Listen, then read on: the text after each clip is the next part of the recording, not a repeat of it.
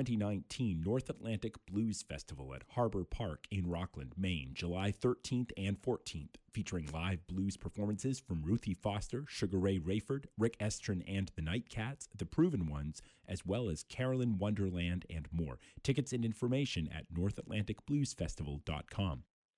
The time's 10 o'clock, and you are listening to WERU-FM. You're listening now on WERU.org. We hopefully will have our broadcast signal back up and running at some point this morning. Keep your fingers crossed about that, and watch our Facebook page and our website for more information. But we've got Boat Talk with Alan Sprague and Mike Joyce coming up next.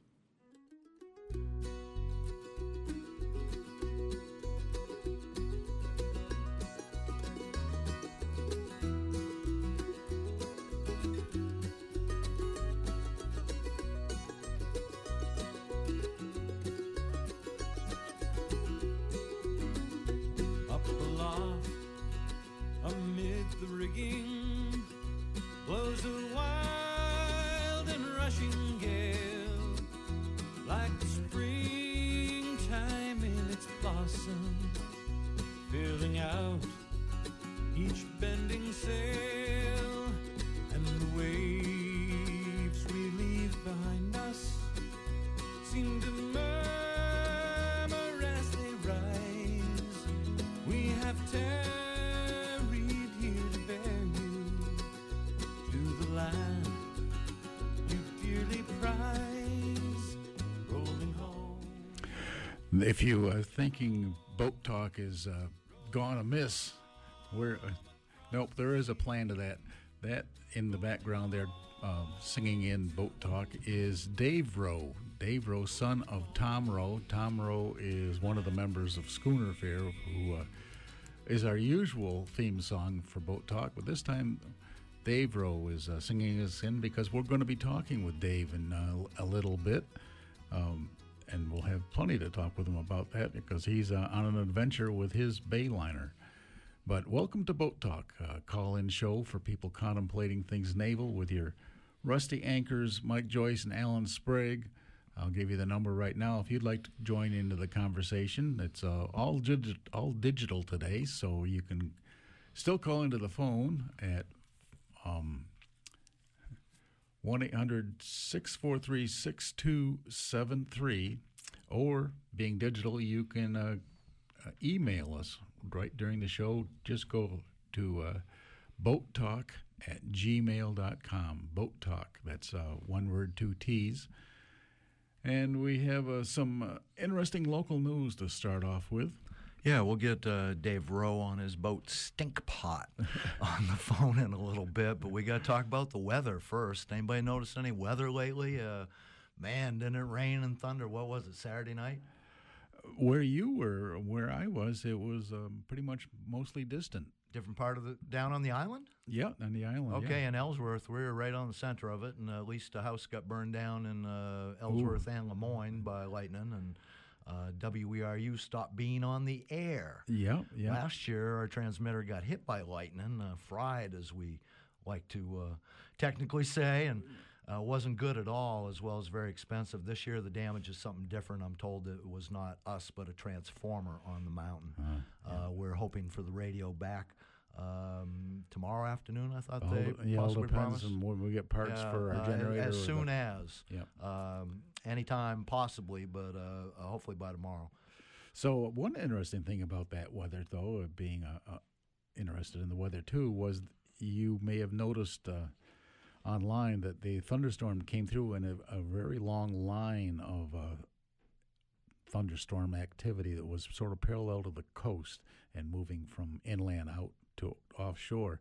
But the long line, at least where I was, precipitated some what I call rolling thunder, where you'd hear it go from cloud to cloud, beginning in the east and then rolling down overhead and then diminishing down to the west, lasting for like 30 seconds worth of thunder. And again, 20 miles south of me in MDI, But in Ellsworth, it was simultaneous lightning and thunder and rain just as fast as it come out of the sky. Oh, yeah. It's always scary when you get a flash boom at the same time. And that heavy, heavy rain. They just had that in Washington, D.C. Yesterday or the day before, and flooded Washington. All kinds of nice people standing on their cars in the middle of the road with cell phones going, huh? The White House basement is flooded. They say they got a month's worth of rain in an hour. Ooh. Okay, and the story we try to advance all the time on the global warming front here, climate change, is that with more heat in the system, there is more energy. With more heat, the air is able to hold more water, become more saturated from water, and when it reaches its saturation point and it all falls out at once, it has nowhere to go. They're talking about 5 to 10 inches of rain coming up the Gulf of Mexico between New Orleans and Mobile, Alabama tomorrow, I think. 5 to 10 inches of snow is a problem when it comes down in a day or two. You've got to clear it away. Yeah. And 5 to 10 inches of rain is how much snow? I forget what the conversion thing was, feet and feet and feet. And again, you've got to clear it away. When the ground is saturated, it comes so fast, it's got nowhere to go. Places flood that never do before. And here is the whole thing over, if the tide's going to rise, a couple inches in 100 years, I got plenty of time to pull my feet back. If it's going to be 2.5 degrees warmer, well, that might be pleasant some days, and that's not how it goes down day to day. Goes down in fits and starts, and you'll be dead from a storm or a lightning strike long before you can pull your toes back. Yeah, faster it goes, the worse it's going to get, too. And again, look around for the evidence. The wild weather leading the news every day.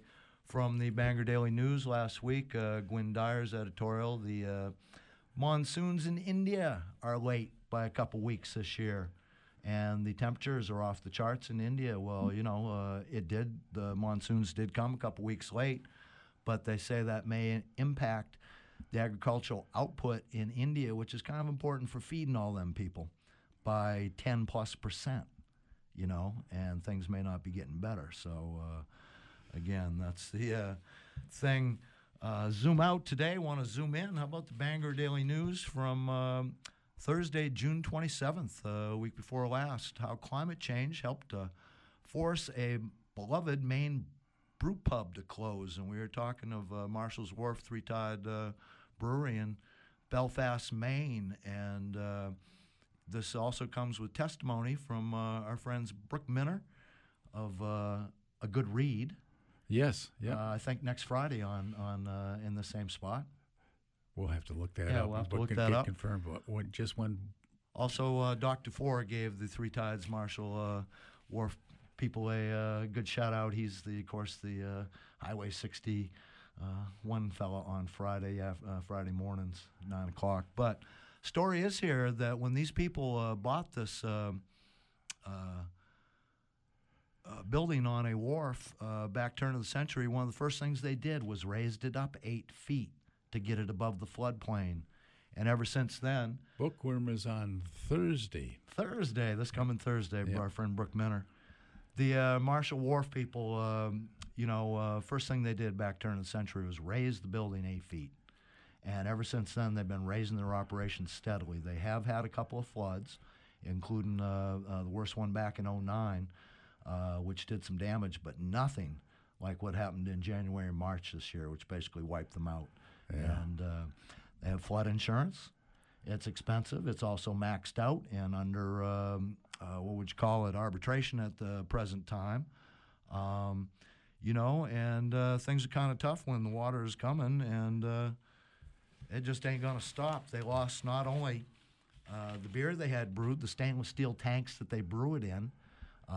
They had water in their freezers, lost oysters and hops and grains. And, so the long and short of it is the future for these people is they're appealing some insurance claim decisions while the lenders have been great. David Carlson says it's a waiting game. In the meantime, the Carlsons keep busy cleaning out the brewery building and trying to figure out what's next. The place is for sale, and... So, again, you got 100 years to go back a couple inches, except for you really don't. So, it's here now. And, ignore it at your peril. Right. Yeah. It's all coming. Well, and as we pointed out too, is an Indian writer named Amitav Ghosh. Think of the book in a minute when I try not to think of it, but so the idea is what happens given this scenario with all this denial going on when the truth finally is overwhelmingly apparent. What's the paradigm then? And he calls it the armed lifeboat paradigm. Oh, right. You've talked about this. Yes, the people who have been denying reality will become very ugly with everybody and try to retreat into armed lifeboats, repel all borders, and blame everybody else. And it won't be pretty at all. So, They'll be trying to take the high ground, as you say. There you go. We've got another news item here, just cannot be ignored whatsoever either, from the Bangor Daily News as well. Baby lobster numbers in Northeast spell trouble for shellfish population. And, of course, was last July, a year ago right now.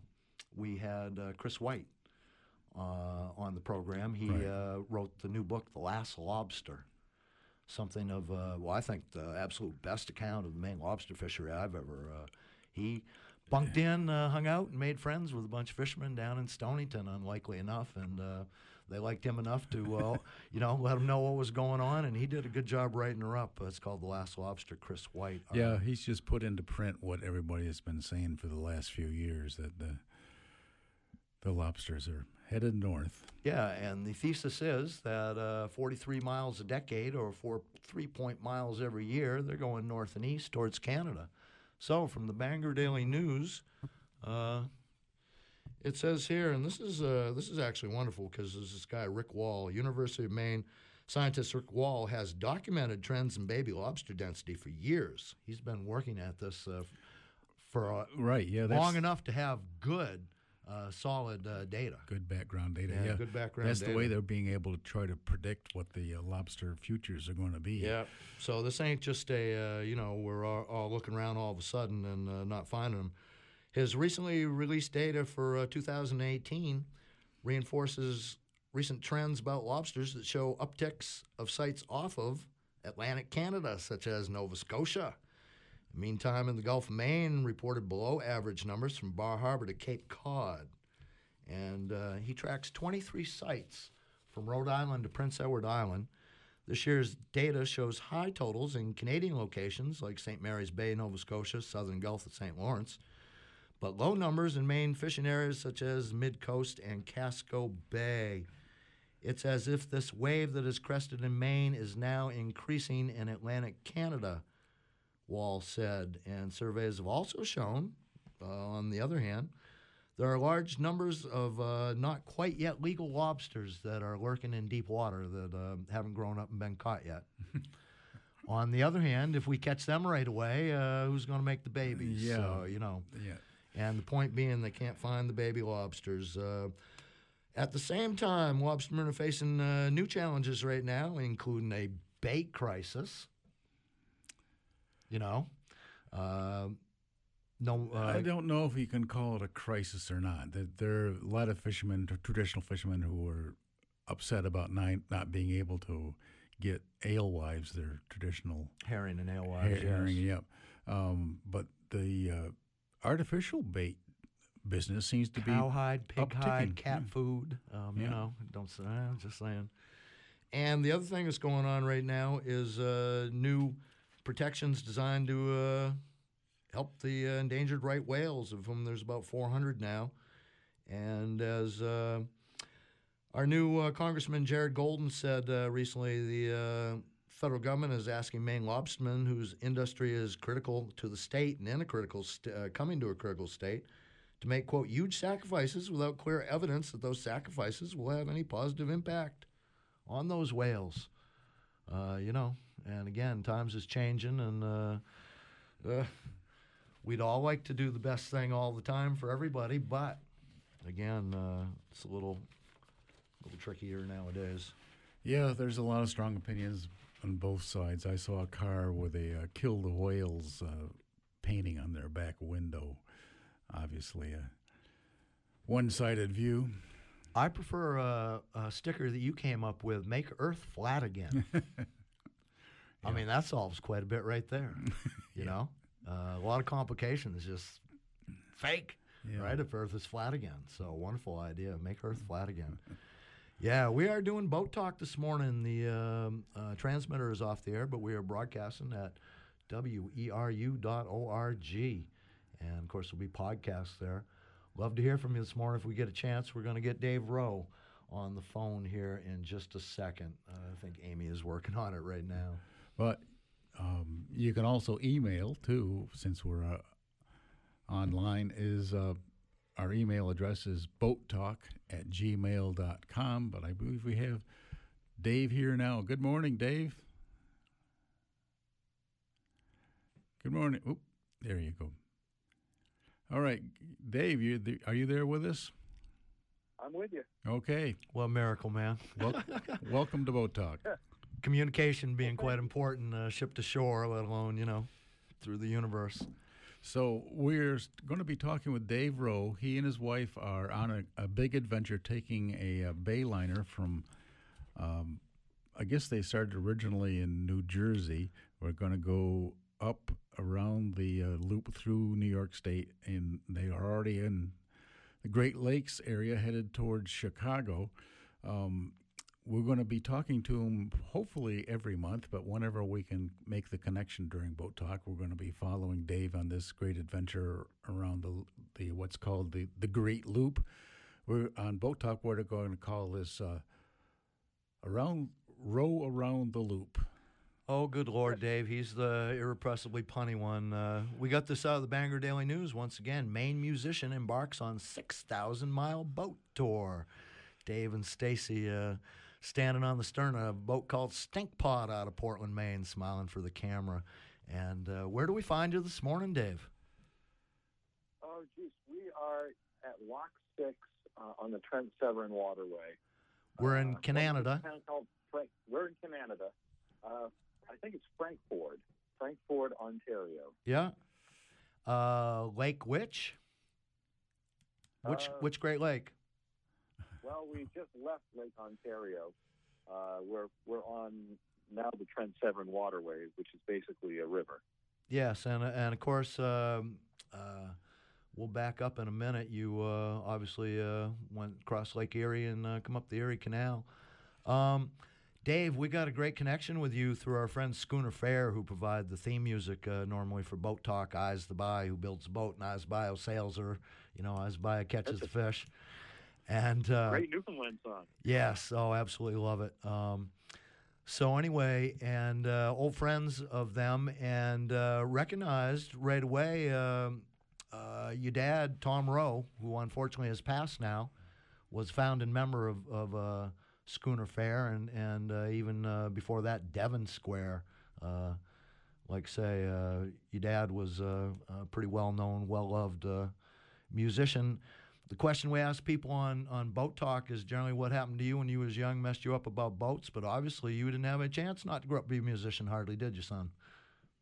I had no choice but to be a musician. Boating was more optional for me, but somehow I found my way into that as well. Yeah. When did you start?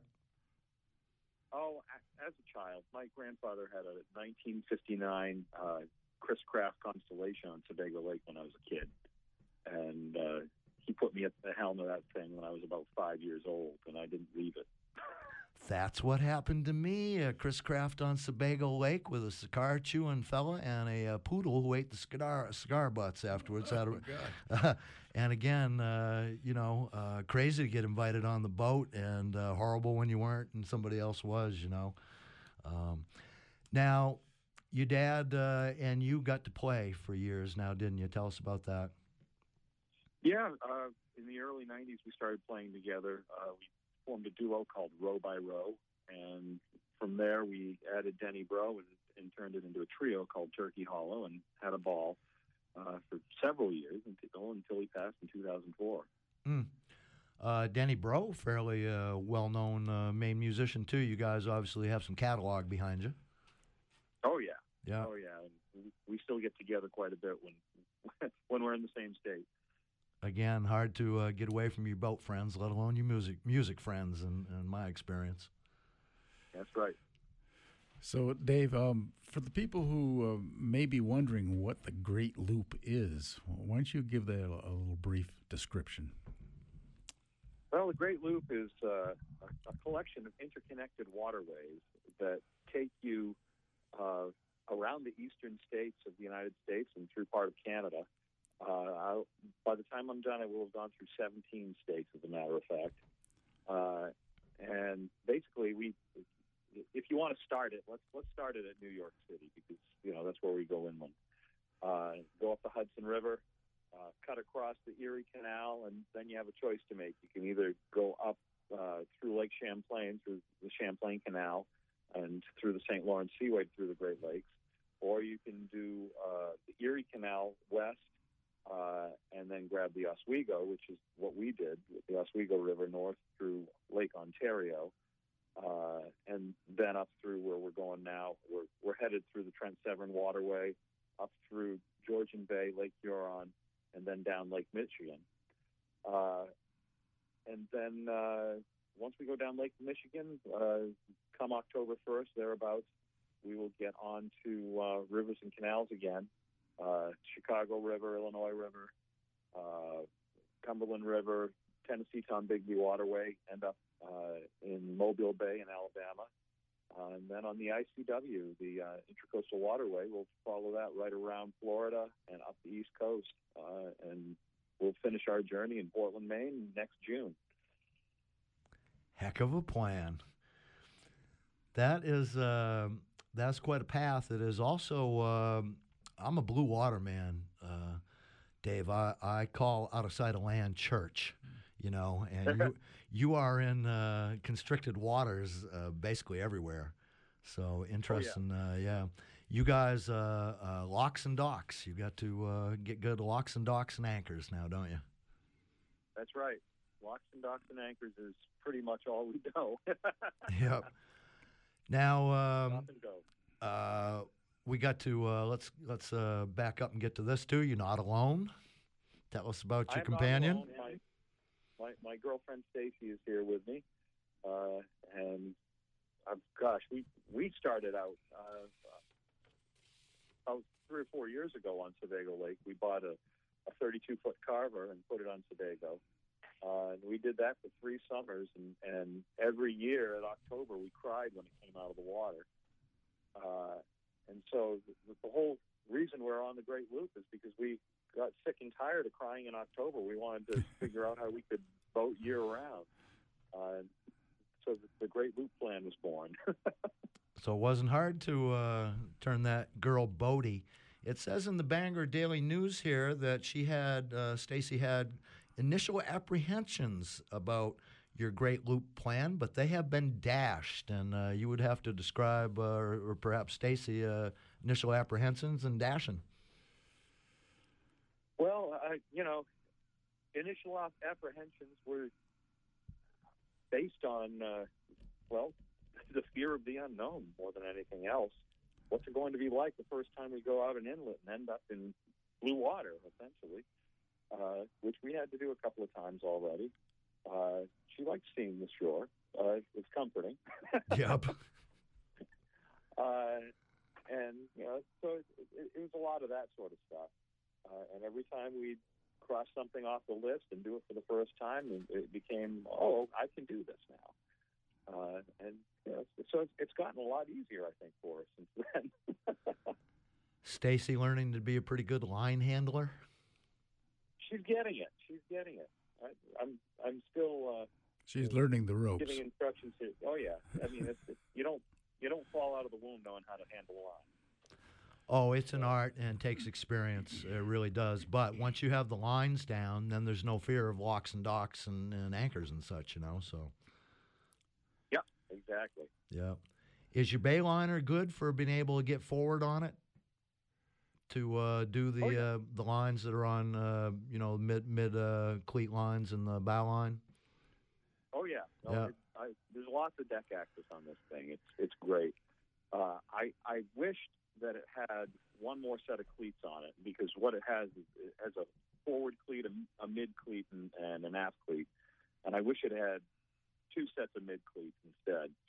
But, you know, you can't have everything. Where would you put it? Drill bit, a couple bolts and a backing plate. I'm telling you what, ain't that hard to do. Caulk. Yeah.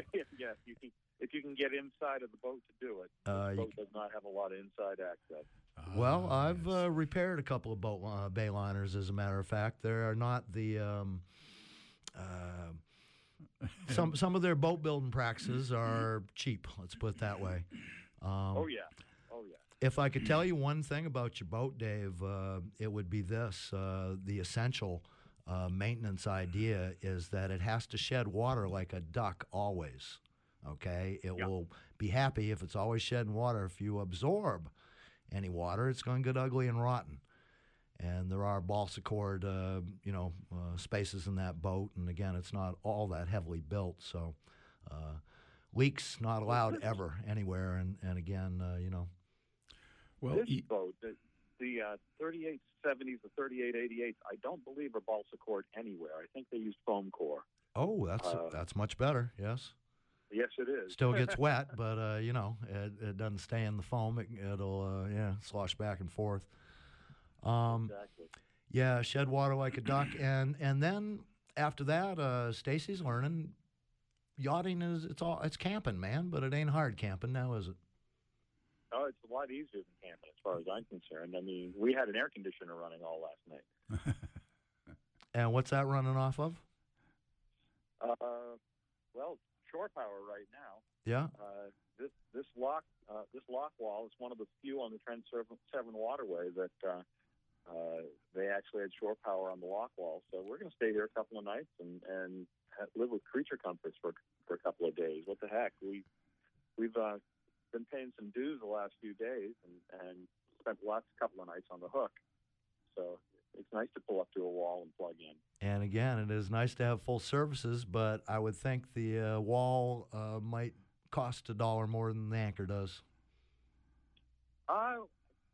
Actually, we're paying for the power. They charged us $9.80 Canadian for our power overnight. Oh, hell yes. Thank you very much. Yeah. Exactly. And they were supposed to charge us, 90 cents a foot Canadian to stay here, except their computers had been stolen out of the lock house a couple of days ago, and so they have no way to charge money. Ain't you lucky? But Dave, the idea is that you're in constricted waters, and you can't just anchor anywhere in the Severn Canal. There, you can't just toss an anchor in that thing. No, you can't. No, and there's some places where you can't. Although, again, a marina-to-marina tour would be kind of cushy, but like $100 a night or so, more or less, $2 a foot. Oh yeah. Normal on the U.S. East Coast, easy, and expenses after that. So, do we have an unlimited budget? We do not. Yeah. We are doing this on a shoestring. Yeah, go figure. Yeah. Now you're also working. We're on a bayliner. Yeah, Yeah, right. And again, you're working your way there by doing what you do best, which is play music. Talk some about that, Dave. Yeah, well, I've been playing music for over 30 years now. People can find me online at daveromusic.com if you want to check out the music. And actually, there's an entire page dedicated to the Great Loop there as well. So far, I haven't gotten a lot of gigs. We rushed into this thing. I'll be honest with you. The Great Loop is closed next year. We were going to do it next year. That was our original plan when we were buying the boat. It came to our attention that they're going to close the Chicago River for all of 2020. So we decided to rush it and do it this year. So I haven't stacked up as many shows as I would like to along the way, but we're in the process of doing that. I have an agent working on it with me, and hopefully by the time I get to Chicago, I'll be working regularly again. Dave, I'm frowning a little bit here. How and why will they close the Chicago River? I can say that. Lock maintenance. Yeah. They Okay. have been putting off lock maintenance Yeah. to the extent that they have to close it in order to fix it. Yeah, I heard it was because somebody lost the keys. Yes, probably. Again, infrastructure, great American story. Dave, we a couple of month or two ago, we had our friend Michael Carr on the radio, and Michael is now a correspondent for a merchant marine nautical website, professional merchant marine website called G Captain, just the letter G, Captain. Yep. You ever heard of it? Oh, yeah, I follow that website. Oh, excellent. I couldn't give you a better tip. You understand that, especially inland waters, I'm very impressed with their coverage of, for instance, the inland waterway system has been shut down recently to commercial traffic. Too much freaking water in the rivers from all the rain. Yep. Which Oh, is, and we've seen that. When we were on Lake Ontario, well, we just left Lake Ontario yesterday. When we were on Lake Ontario, the water was so high that it was up over docks and things. We stayed at a marina our first night on Ontario, and the water was so high there, it was up over their fuel dock. And mind you, they shut the fuel dock down, but they were still using the little office that they have there to take people's money for the marina. And so when I paid for our stay at the marina, the guy said, well, follow me. And he took me out to the fuel dock, and there's 8 inches of water going over the threshold of the door into this office. He flipped the door open, and they had pallets in there. So you could stand on the pallets, keep your feet out of the water, and so you could pay your bill. good times. We were just speaking of the global warming sea rise and saying you got 100 years to move your feet back a couple inches, but no, you don't. No, you don't. No, it comes all of a sudden. We are doing Boat Talk this morning. We need to remind people what's going on here every once in a while. Boat Talk is a call-in radio show dedicated to exploring your naval issues. And we get to do it the second Tuesday of every month. I got a call from Alan yesterday, and I was stunned and amazed to find out it was today. I hadn't looked at the calendar. But we're lucky enough to see this article in the Bangor Daily News about a Maine musician embarks on a 6,000-mile boat tour around the eastern U.S. Great Loop. And we have Dave Rowe on the phone this morning. He's in Ontario and sitting on his boat called Stink Pot. And if you'd like to make a connection, you can call in on our other line that's still open and make a question for Dave or the Boat Talk guys. The number to call in is 469-0500 or 1-800-643-6273. Yeah. Let's talk about your Stink Pot for a minute, Dave. You just bought it recently. Yeah, we bought it in November down in North Carolina. Okay. Have it all surveyed. Only had one owner, never used hard, lived in a garage his whole life, She's had several owners through the years as far as we've been able to ascertain. But the last owner, at least according to him, she's in good shape. She surveyed just below Bristol, and he had gone through it and done an awful lot of work. Took up the carpet and put down teak and holly, nice quartz countertops in the galley and all through the boat. Just really did an awful lot of work to her, and she's in really excellent condition. Main deck, we have a nice back deck, back porch, correct? Then a main salon, galley, I'm thinking.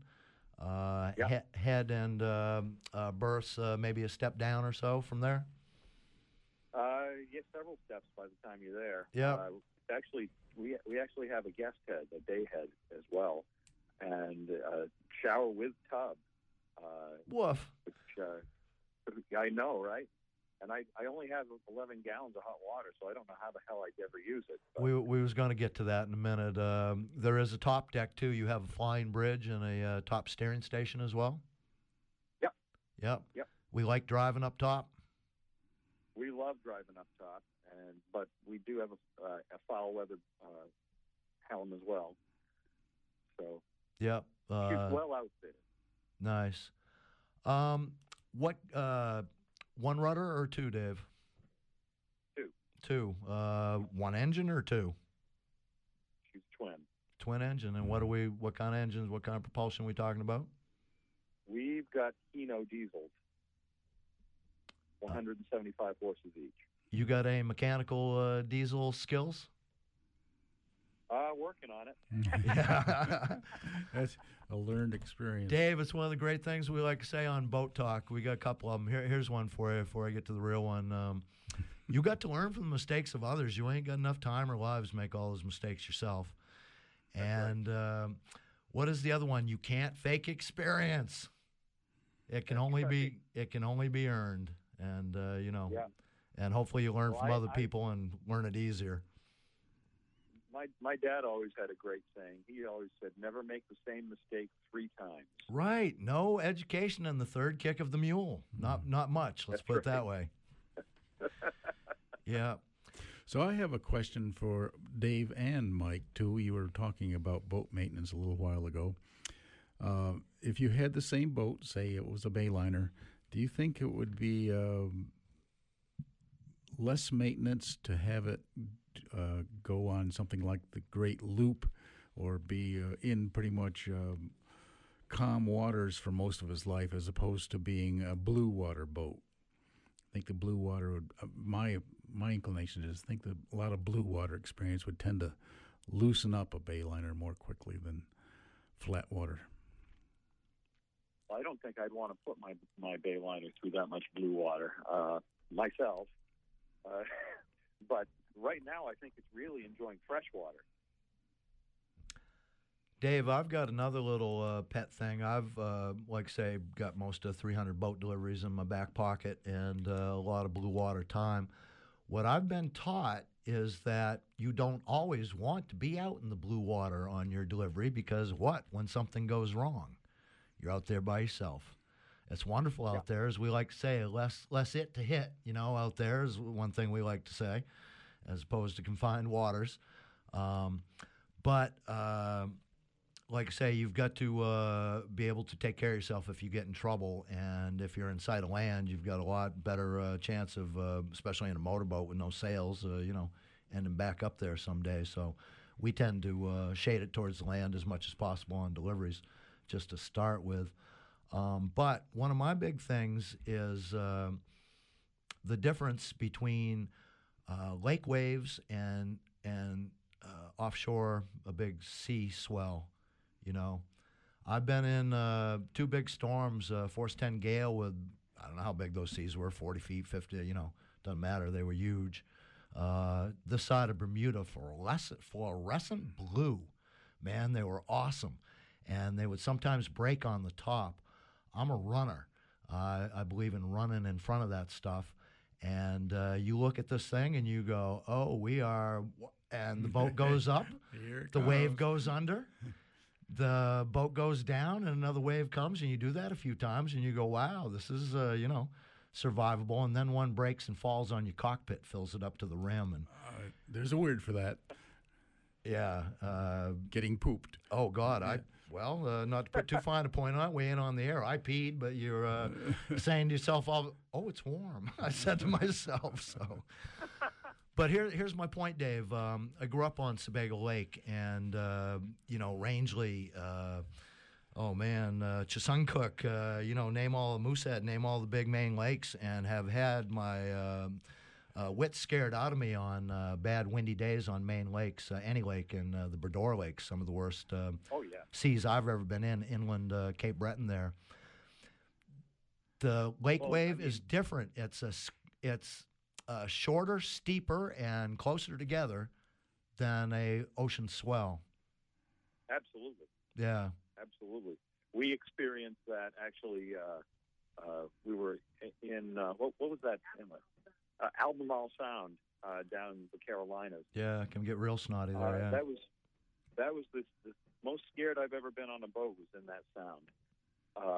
And we woke up at anchor in the sound, and it was calm as hell, and we were in a dense fog. And I said to Stacy, I said, we're going to sit here. I'd been watching the forecast. I knew some winds were going to come up. I said, we're going to sit here until we can start to see. and then we're going to haul up and go, because we had about 12 miles we had to make it across that sound. And as soon as the fog cleared, the wind came up. It just happened together. And all of a sudden, we were in probably 4-foot seas, but, I mean, the waves were maybe 2 feet apart at most. Boat doesn't know which way to sudden. buck. Yeah, and, I mean, we were in only 15 feet of water. That sound is Oh, shallow. oh. Yeah. So it was just doubling up on itself, and we were just up one side, up one wave and down the other, and getting crashed all over. The things were falling, and I just looked at her and said, we're not going to make it across this thing, and we hadn't gone far anyway. So I turned it into a following sea as quick as I could, and we back to a marina and waited it out. Yeah. But that was scary. That's the most scary that I've been on the boat. And of course, you know that the water is not 15 feet deep at the bottom of the least trough there, not 15 feet deep at all. And again, Exactly. that's part of the danger of the thing. Yeah, I like say scared to death of lakes and fresh water, basically, for the nasty waves that they get. I've learned basically I can take about anything offshore, so it can be hard on the boat. So yeah, windbound days there sometimes. I'm a little jealous of you. Little jealous of you too. We had a couple of years ago, for 2 seasons in a row, a Grand Banks 42, I think it was in Chicago, needed to come to Maine that we were going to fetch for 2 years and never did. The people who did it had all kinds of trouble, we found out. So, but I have been. Let's go back to New York City. I have been up the Hudson as far as Albany. You ever think of Henry Hudson when you're going up the big ditch there and thinking what it looked like in the old days? And, I definitely did. Oh, yeah. It's quite a river. It's beautiful. I kept saying to Stacy, I said, I just can't imagine what he must have been thinking coming up this river. And, as navigable and deep as it is, all that way. Yep. Imagine the old days, Dave, when you could survey anything you liked and claim it. How would you know to take the best spot, Exactly. Now, Champlain was one of my heroes, contemporary of Hudson, more or less. And Champlain knew that everywhere you go, you need local knowledge. Local knowledge is huge. And so he courted the natives and tried to make friends with them and find out what they knew about where they were living, because local knowledge. You have the same issue. You getting to meet a bunch of people at the same time? You're on your own boat? We're meeting a lot of people, but most of them are also loopers. It's funny. We're using Navionics to, as our chart plotter instead of we have Garmin's on the board here, but I'd much rather work with Navionics. And a lot of times it says, local knowledge only. Don't go here unless you know something about it. But I got to tell you, if you plot a course on that thing and just follow the line that it gives you, you will stay out of trouble by and large. It's a great, it's a great time to be a mariner. I watched that happen when we were on the ICW in New Jersey. We had to run on the inside because the winds were blowing too hard, and we saw locals high and dry aground during a lunar low tide. And we just followed the line and went right by him and waved. It's just an amazing product. Again, it's a magic time to be a mariner. You basically always know where you are, which is everything, Oh, yeah. We're lucky. We didn't know we needed to grow up to be computer programmers, but here we are. One thing I liked from the Bangor Daily News article, Maine musician embarks on 6,000-mile boat tour, Nick Schroeder, says this great loop is a nautical voyage with some cachet. Roughly 150 boats have completed the voyage over the past 2 years. That figure makes it a journey rarer accomplished than summiting Mount Everest. Yep. I guess the idea is more rare. It Definitely safer. hard to argue which would require more expensive hardware. That's true. But again, you've made you're taking a life adventure and making a life at the same time, hopefully for the next 2 years. Definitely. Great idea, man. So, Dave, you said you meet other loopers on the way around. You can go both ways, right? Clockwise or counterclockwise? You can, but it's ill-advised to go clockwise just because then you're fighting river currents all the way up through the midsection of the country. And again, rivers Mississippi has a curve. Rivers and canals are very interesting places to go, and current is what we're always thinking about. What's the best speed of your Bayliner? Oh, the best speed? Oh, gosh.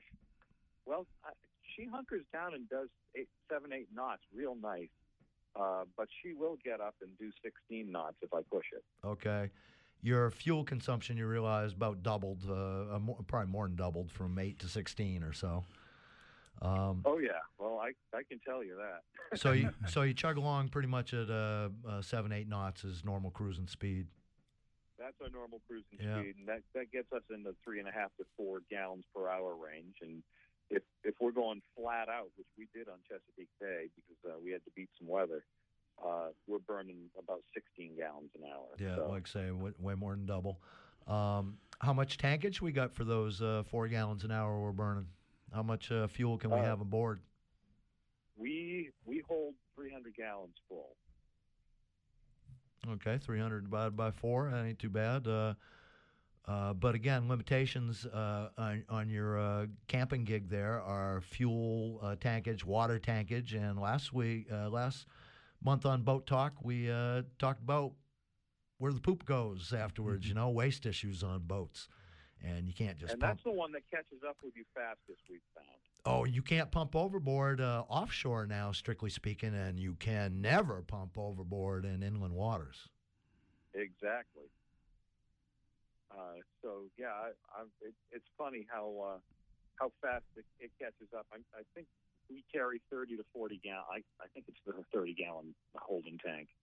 And we're good if we're careful and every chance we get to use facilities on land, at the locks and whatnot, we can usually get about a week out of our holding tank. Okay. But then we have to pull in somewhere and pump it out. Yep. And that's long before we run out of water and long before we run out of fuel. Yeah, limiting factor. Dave, I like this new composting toilet called an Airhead, made in Westbrook, Maine. Really? It is a diverting toilet, diverts the liquid and the solids. You got to dump the liquids. The solids get mixed by peat, and pretty soon you can grow petunias, And the whole thing is they don't smell. They don't smell at all, basically, while your holding tank always does. If you are storing 40 gallons of waste on the boat, and a upgrade would be if you could store 100, you can smell it. There's no ifs, ands, or buts. Airhead, check them out sometime. And again, limiting factors for your camping ain't a bad thing. Yep. I mean, where we have 2 heads, I could replace one of them with one of those, and, that would be the brown head. And Good one. Yep. Yeah, you'll fit in good around Alan and the punny end of Boat Talk here. And we are doing Boat Talk this morning. We got to remind everybody once in a while, even though we're not broadcasting over the transmitter on Blue Hill Mountain today, we are online and hope that the transmitter comes back as soon as they are working on it. Certainly by tomorrow is what they're promising. And we have Dave Rowe from Stinkpot on the phone. He's in the Severn River Canal in Ontario, going around the east coast of America. Dave, tell us more about music. You doing some of this online as well? yeah, I've done a couple of online concerts and posted those. I should tell people about our Facebook page.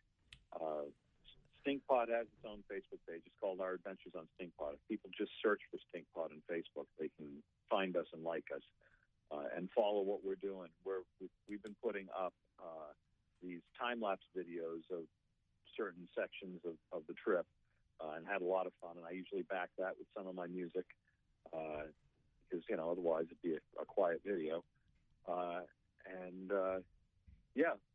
mean, it's been a lot of fun getting all that stuff out there. Are you webby by nature? You use do all that social stuff to start with? Yeah. Because that's your we like job, it. man. Oh yeah, no, we have to be able to promote this stuff, or it just happens in a vacuum. If it wasn't for that, you guys probably wouldn't have found me. So, Like say Magic nowadays, and again, you can pump that as hard as you want, and you never know who's listening to the radio, how they hear what, and sort of the same thing on the computer too. So, exactly. yeah, ruthless self-promotion. Yeah. Bit of a trick, right? Exactly. Yeah. Exactly. But like I said, it's looking like I'm going to be busy with gigs once I get to Chicago or so, and I know this winter in Florida I'm going to be standing on my head with stuff to do. So I'm taking it as it comes. I'm enjoying the time off right now, and hopefully I don't lose my guitar calluses in the meantime. But I'm having a lot of fun, pushing this boat around. Yeah. Well, again, you get set somewhere. You're going to have to make some events, and we love to keep you keep track of you on Boat Talk here. What a lovely trip and adventure. How's your guitar taking being on the water? Well, I actually have a guitar that I bought specifically for the boat that's made mostly of plywood, so it's surviving about as well as the boat. I left the good guitars back in Maine. They're locked in a basement room where they will get steady humidity for the next year, and hopefully look about the same when they come out of the case in a year as they do right now. But this plywood guitar is faring very well. Good. Let's talk about Stacy for a minute and some of her skills, hopes, and ambitions between learning to be the best line handler on Stinkpot. Anyway, Stacy, musical at all? She is a good singer. Yep, that's what we're hoping. Yeah. And how is she enjoying the rest of the trip? What's what's Stacy's favorite part of this gig? I think her favorite part is when we pull up to the dock and throw the lines on it, make them fast, and then she can let her hair down and relax. She really enjoys. Well, I mean, right now where we're pulled up, we got shore power, all the creature comforts. I don't think she could be happier. The adventure part is my part more than anything else. And it is pretty cool that the view out the galley window keeps changing, and so do the people. Yeah. That's the adventure right there. And again, if you don't reach out to people, you ain't doing it right. And Are you traveling with an animal?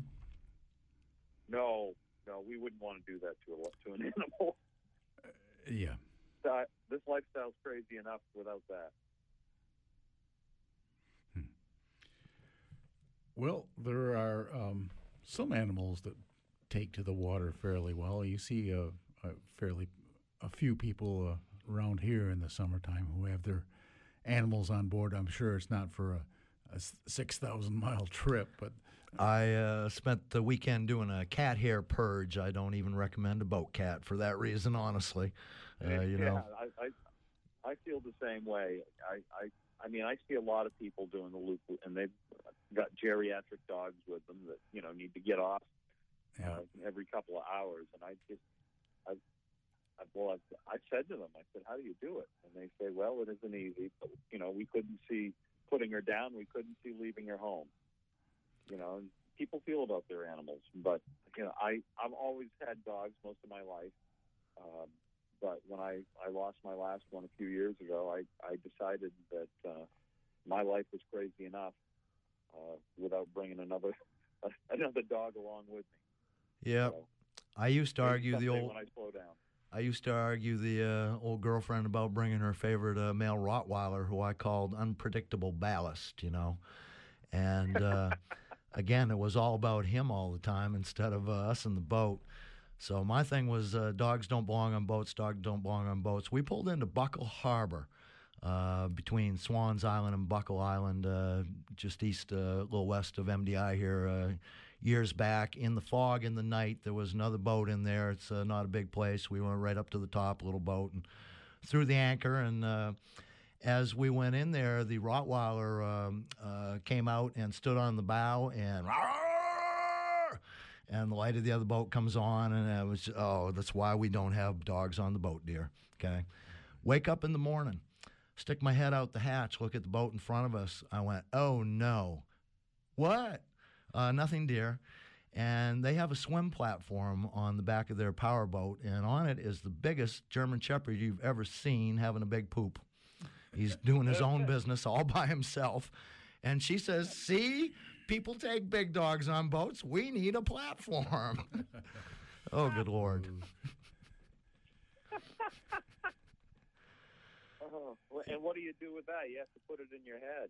Again, it ain't supposed to be in Buckle supposed to Harbor. go overboard. You know, that was a long time ago in Buckle Harbor when apparently it could flush itself. So, you know, we just don't do that anymore. But, yeah, pets on boats. Hey, Dave Rowe in the Severn River today. What's your next move, bud? Well, today we're sitting still. I think tomorrow we'll get going again. And I bet we'll do another 6, 7, maybe even 10 locks tomorrow. We'll Wow. see. We take it as it comes, and we're just out here enjoying ourselves, taking in the scenery, taking some pictures, and making some time-lapse videos of the trip, and hopefully people enjoy what we put up on the old Facebook. You are going uphill towards Chicago? Going to end up in the northern end of Lake Michigan, is that right? But are the locks raising you as a regular thing or bringing you down? Well, right now they're raising us, and I fully expect that we'll arrive at a certain point and they'll start bringing us down. That's what happened on the Erie Canal. It raised us, and then the last couple of three locks, it brought us down to the level where the Oswego River started. And then the Oswego River dropped us a bunch more to Lake Ontario's level, and Lake Ontario was record high, so go figure. Hey, it's the thing about boating, water has great power and can carry a big load, including you up a hill and all the stuff you need, and your great camper there, and your good friend Stacy, and, we are to the end of Boat Talk here this morning, Dave Rowe. Give your website information connection here, please. Sure. It's DaveRoweMusic.com, DaveRowe music.com. And you can also find me all over Facebook.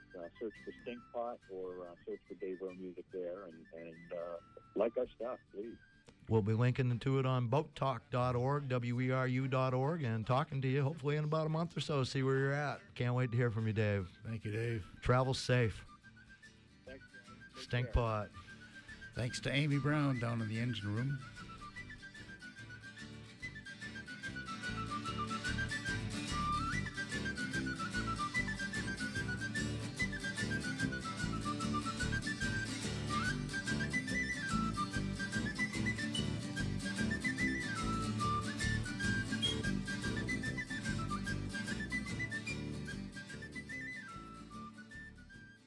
Support for WERU comes from our